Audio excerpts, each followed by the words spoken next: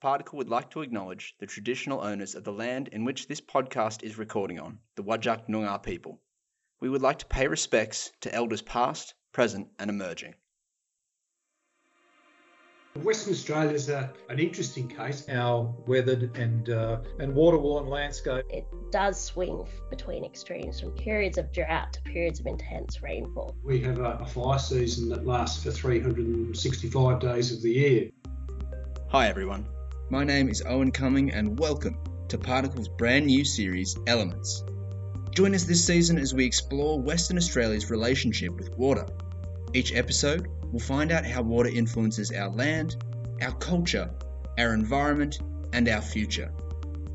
In this episode, we'll explore the interactions between water and the other primal elements, air, fire, and earth. We're going to follow the changes in how water moves through and interacts with the other elements and hear from experts about how WA is being affected.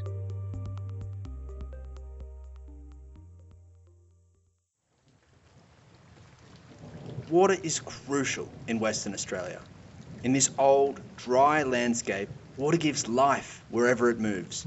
The importance of water is woven into the knowledge and stories of WA's traditional owners. The story of the rainbow serpent, Waggle, tells of how he shaped the land in the dreaming and maintains all fresh water. He made rain fall from the sky, filling the lakes and streams, and with the rain he brought thunder and lightning that sparks fires to rejuvenate the land. His passage carved the valleys, hills and plains in the earth, and he formed the underground rivers. Today, scientists are just as aware of how important water is in WA and study all the different ways that it influences our state. So please join me as we explore the story of water as it interacts with WA's air, fire and earth.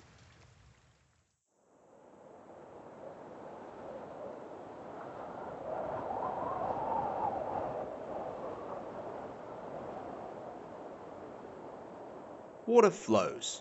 That's what it does. We all know that. It flows across oceans, down from mountains in rivers, streams and creeks. But what many of us might not know is that the largest rivers in the world flow through the sky. They're called atmospheric rivers, and they're a big part of the reason why the WA winter in 2022 was seriously wet. I spoke to renowned climate scientist and specialist on atmospheric rivers in Australia, Dr. Kimberly Reid, to find out more.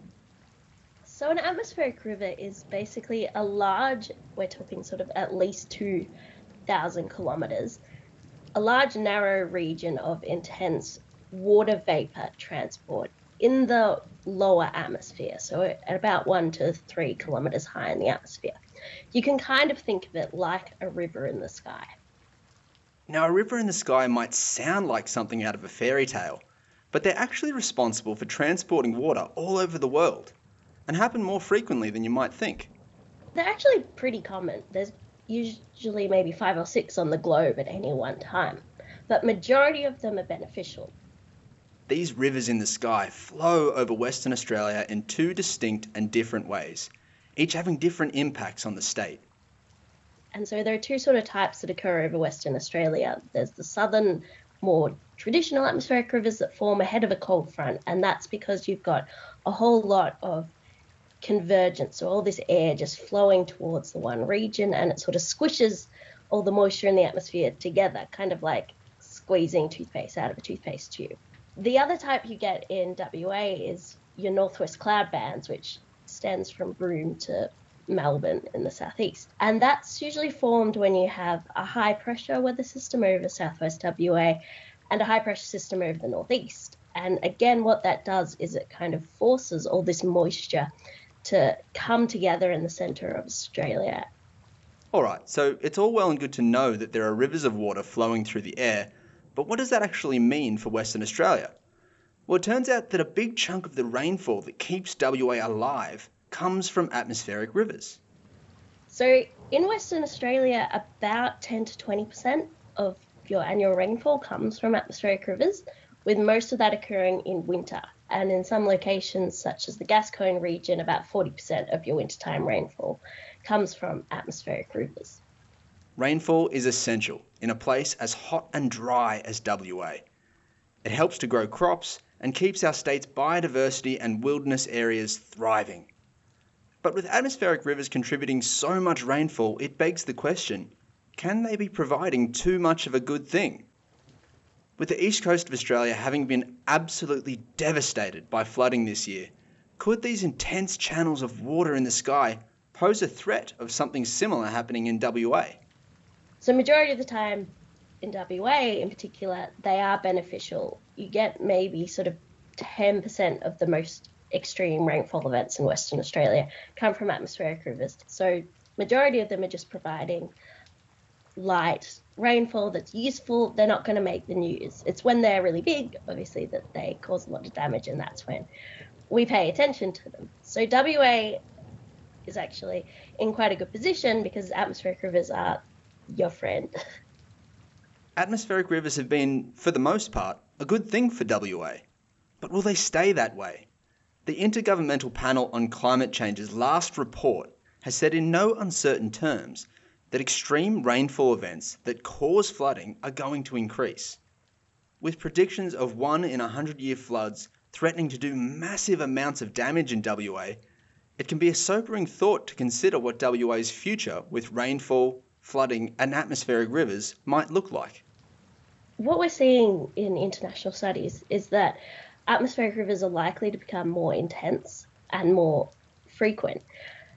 However, with the position of Western Australia, we're also seeing this southward shift in cold fronts, and that's why southwest WA has been experiencing a decline in rainfall over the past few decades. So as the pathways that atmospheric rivers used to follow through the sky begin to drift southward, that nice, light, beneficial rainfall that used to be our friend falling over the southwest is going to be falling out over the ocean instead. And that's not even the end of the issue. The atmospheric rivers we do experience might not be so friendly in the future.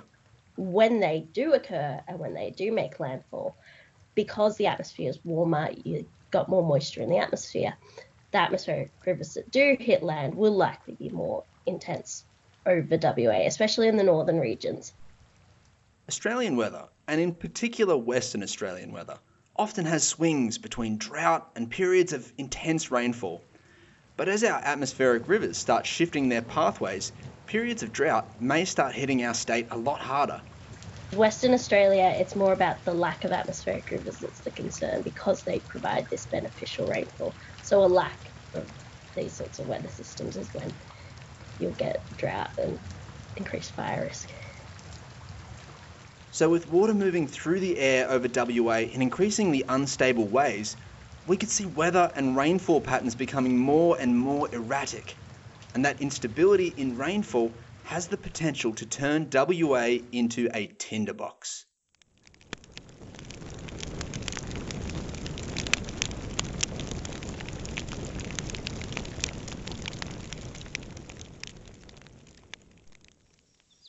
Everyone that lives in WA, everyone that's ever been to WA, knows that WA is a hot place.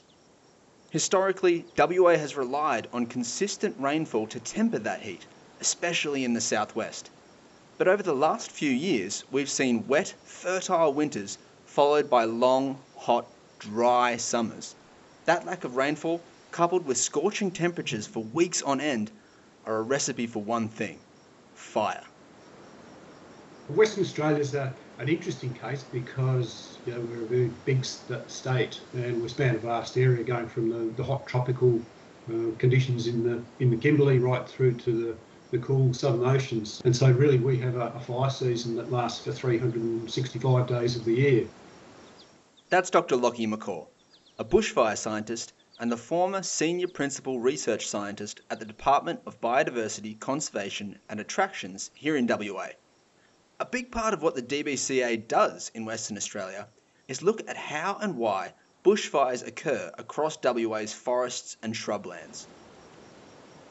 So some of the factors that would make fires more likely to occur include where we've got hot, dry weather that results in dry fuels, and also where you have strong winds that will lead to fire developing very rapidly. Obviously, the stronger the wind, the faster fire spreads. and also where you've got abundant continuous fuels like you might have after a very good growing season where you've got dense grass and crops along roadsides and in paddocks. And also there are some weather patterns that are quite conducive to bushfire starts because you could have widespread lightning ignition. And those weather conditions may be getting more and more common. Research on bushfires in WA has found that changes in temperature and rainfall patterns are changing the times of year that we would typically expect fire to occur. In the southwest, there's a clearly and well documented trend of increasing temperature and reduced rainfall, particularly the rainfall that we traditionally experienced in the autumn and the early winter. Much of that has now vanished. And that has had an effect of prolonging the fire season by weeks or sometimes by even a month or more, so that it now extends into late May or June when traditionally they were expected to be sort of cooler and damper times. So I think there's no question that in the southwest we're tending to experience longer fire seasons. As well as looking at the history of fire in WA, scientists are growing increasingly concerned with the models and predictions of how fire will affect WA in the future as the state gets hotter, drier, and experiences more extreme weather. You can certainly look at trends and patterns and say the lengthening fire season in southern WA and the increased likelihood of summer heat waves. They're certainly consistent with the expectations that we're seeing for most climate change predictions. Potential changes in climate could have a major effect on the scale of fire activity. So in the northern parts of Western Australia and some of the eastern sort of interior, there's actually been a trend of increasing rainfall, mostly from ex-tropical cyclones, and a period of time that'll make fires less likely. But then if you have abundant grass growth and when that grass eventually dries off, you've got the potential for it to fuel very extensive fires. And when Lockie says very intense fires, he doesn't just mean big. He means really big. In certain remote areas of WA, like in the Pilbara or in the Great Western Woodlands, fire can regularly spread out over areas covering thousands of square kilometres. And there could be several of those over the course of one fire season. In the hot, dry interior of WA, there's often less rainfall to put out these fires, which could be burning through stores of fuel that have been building up for decades. So the fuel for a bushfire can include dead leaves and twigs on the forest floor. It could be the fine parts of living shrubs, and it can also be the bark on standing trees that will burn under some conditions. Normally, to get fuel to ignite, you need a temperature of above about 400 degrees, and that could be a flame, or it could be a glowing ember, or possibly even a very high voltage energy source such as you would get with a lightning strike. Just like in the story of Waggle, lightning can crack down onto the land, bringing fire with it. And it can strike anywhere. As extreme weather events start occurring more often in WA, storms can bring lightning crashing down into remote areas of wilderness, starting enormous blazes anywhere in the state. In the southwest and again the agricultural regions, lightning typically causes about 20% or 1 in 5 bushfires. That does vary from year to year depending on the weather, but those lightning fires often account for more than 80% of the area that's burnt. And also lightning can often ignite a number of fires at the same time, so the resources to control fires are then stretched because they're trying to deal with a number of fires at the same time. And often lightning will ignite fires in places that are remote and very difficult to access, so it can take a long time to actually get there and start containing the fire. Lightning is where the story of water meets fire in WA. On the one hand, water falling from the sky in rain allows lush ecosystems to grow. But in that same storm that might bring rain, hot, moist conditions cause more and more friction, building the energy until it cracks down to the earth. But while this might be happening more often, fire isn't new to WA. It's an essential part of life here and how the landscape functions. Fire can have many positive effects in our environment as well as being a potentially damaging agent, and so we need to have a balanced view of that and understand the good things about fire. It can be very important for regeneration of plants and vegetation, it assists with cycling nutrients, and be a positive force in the environment as well as something that can cause damage.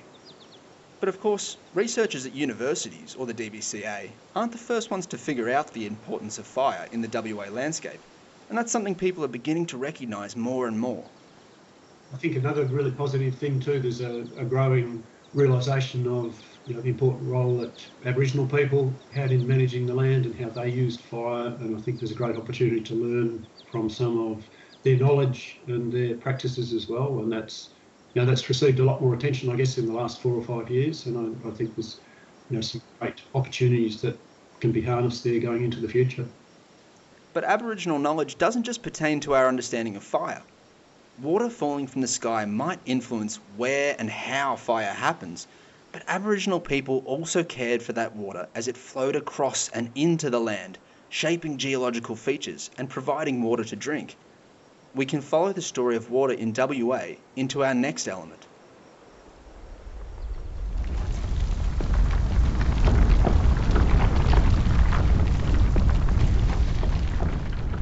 Noongar people have always recognised the powerful connection between the water and the earth. Waggle, the rainbow serpent, is said to have formed all the mountains, valleys, rivers and waterways with his passage, even forming the underground rivers and aquifers. Caring for our land is part of caring for our water, and vice versa. Healthy soils and landscapes help feed healthy waterways, which in turn support healthy soils. But certain practices have changed the land, changing the health of the earth beneath our feet, and as a result, it's interrupted the natural passages of water. Perhaps the single biggest change that's been made to the land of WA since Europeans arrived has been the clearing of vegetation from what's now called the wheat belt, and it's had some pretty significant consequences. After clearing, or during the process of clearing, which commenced in the 1850s, instead of the water being used by the vegetation, the rainwater began to percolate through the ground and begin to accumulate deep in the soil profile.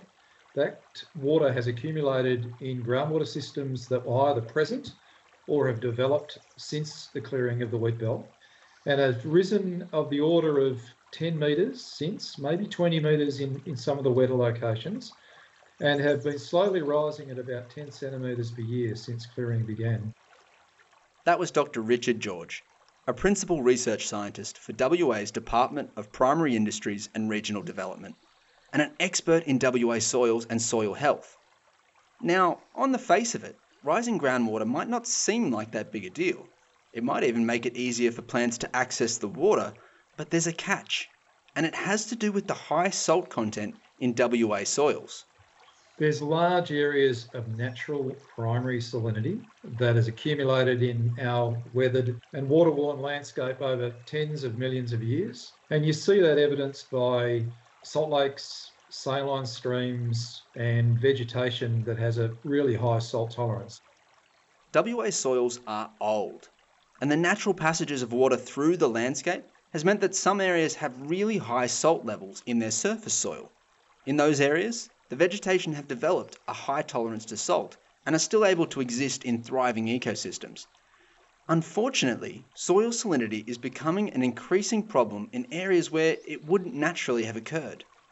We've got natural salinity, but we also have secondary salinity that's developed since the clearing of the wheat belt's vegetation. That secondary salinity occurs when groundwater levels rise too high, and the salt that would have been stored deep down in the earth gets carried up by rising groundwater to end up in the soils near the surface. This phenomenon has increased the amount of salt-affected land in WA by orders of magnitude from its natural levels. So now, instead of tens of thousands of hectares salt affected, we have between about 1.1 and about 1.75 million hectares that we class as salt affected. This salinisation of the soil has had an intense impact on the natural ecosystems of those areas, and has been damaging the remnant areas of vegetation that weren't already cleared. But for us, one of the biggest consequences has been the effect of salted soils on our agricultural systems. So agriculture is impacted in many ways by soil salinity, and the most obvious is the reduction in the yield of some of our most staple crops.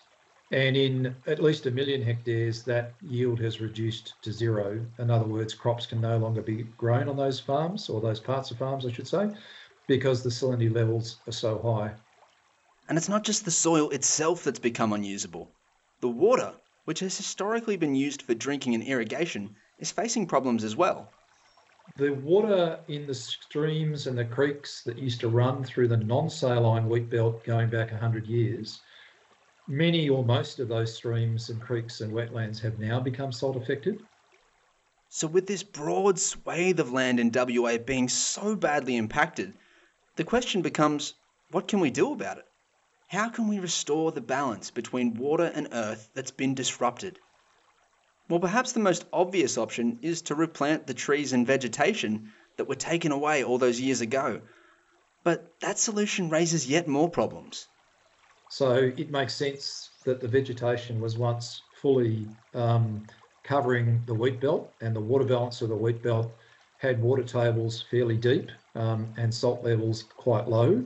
But unfortunately, the degree to which we have to replant is so extensive, it's almost creating 60 to 70% of the wheat belt, maybe even higher back in that perennial vegetation. So you lose a large proportion of the wheat belt if we follow the revegetation only pathways. We simply rely too much on the farmland we have to go back to the way things used to be, even if we could. And if we can't go back, our only option is to move forward. In terms of agriculture and crop production, there are loads of things to be done to try and combat the effects of soil salinity. Through breeding, research and genetics, we're creating crops that produce larger yields and varieties that have higher salt tolerances.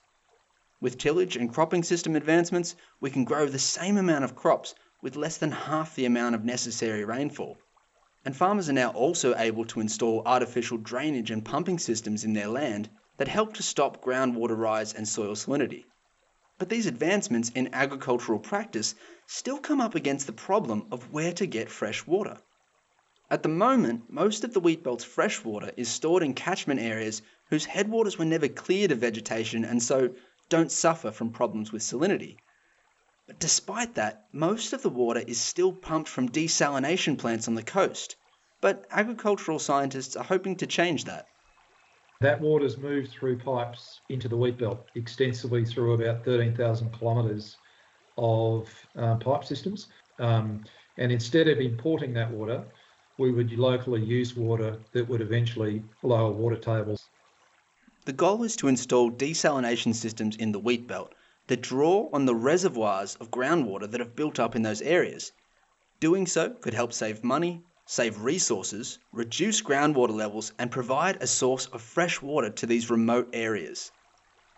Those groundwater resources representing a storage which we can profit from with renewable energy and tools like desalination to hopefully give us a buffer against some of the next century's responses that climate change will give us.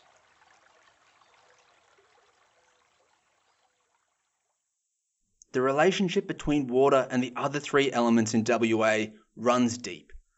And the traditional knowledge of Aboriginal people will always be able to help enlighten us about how these natural systems interact and how water helps to shape this state.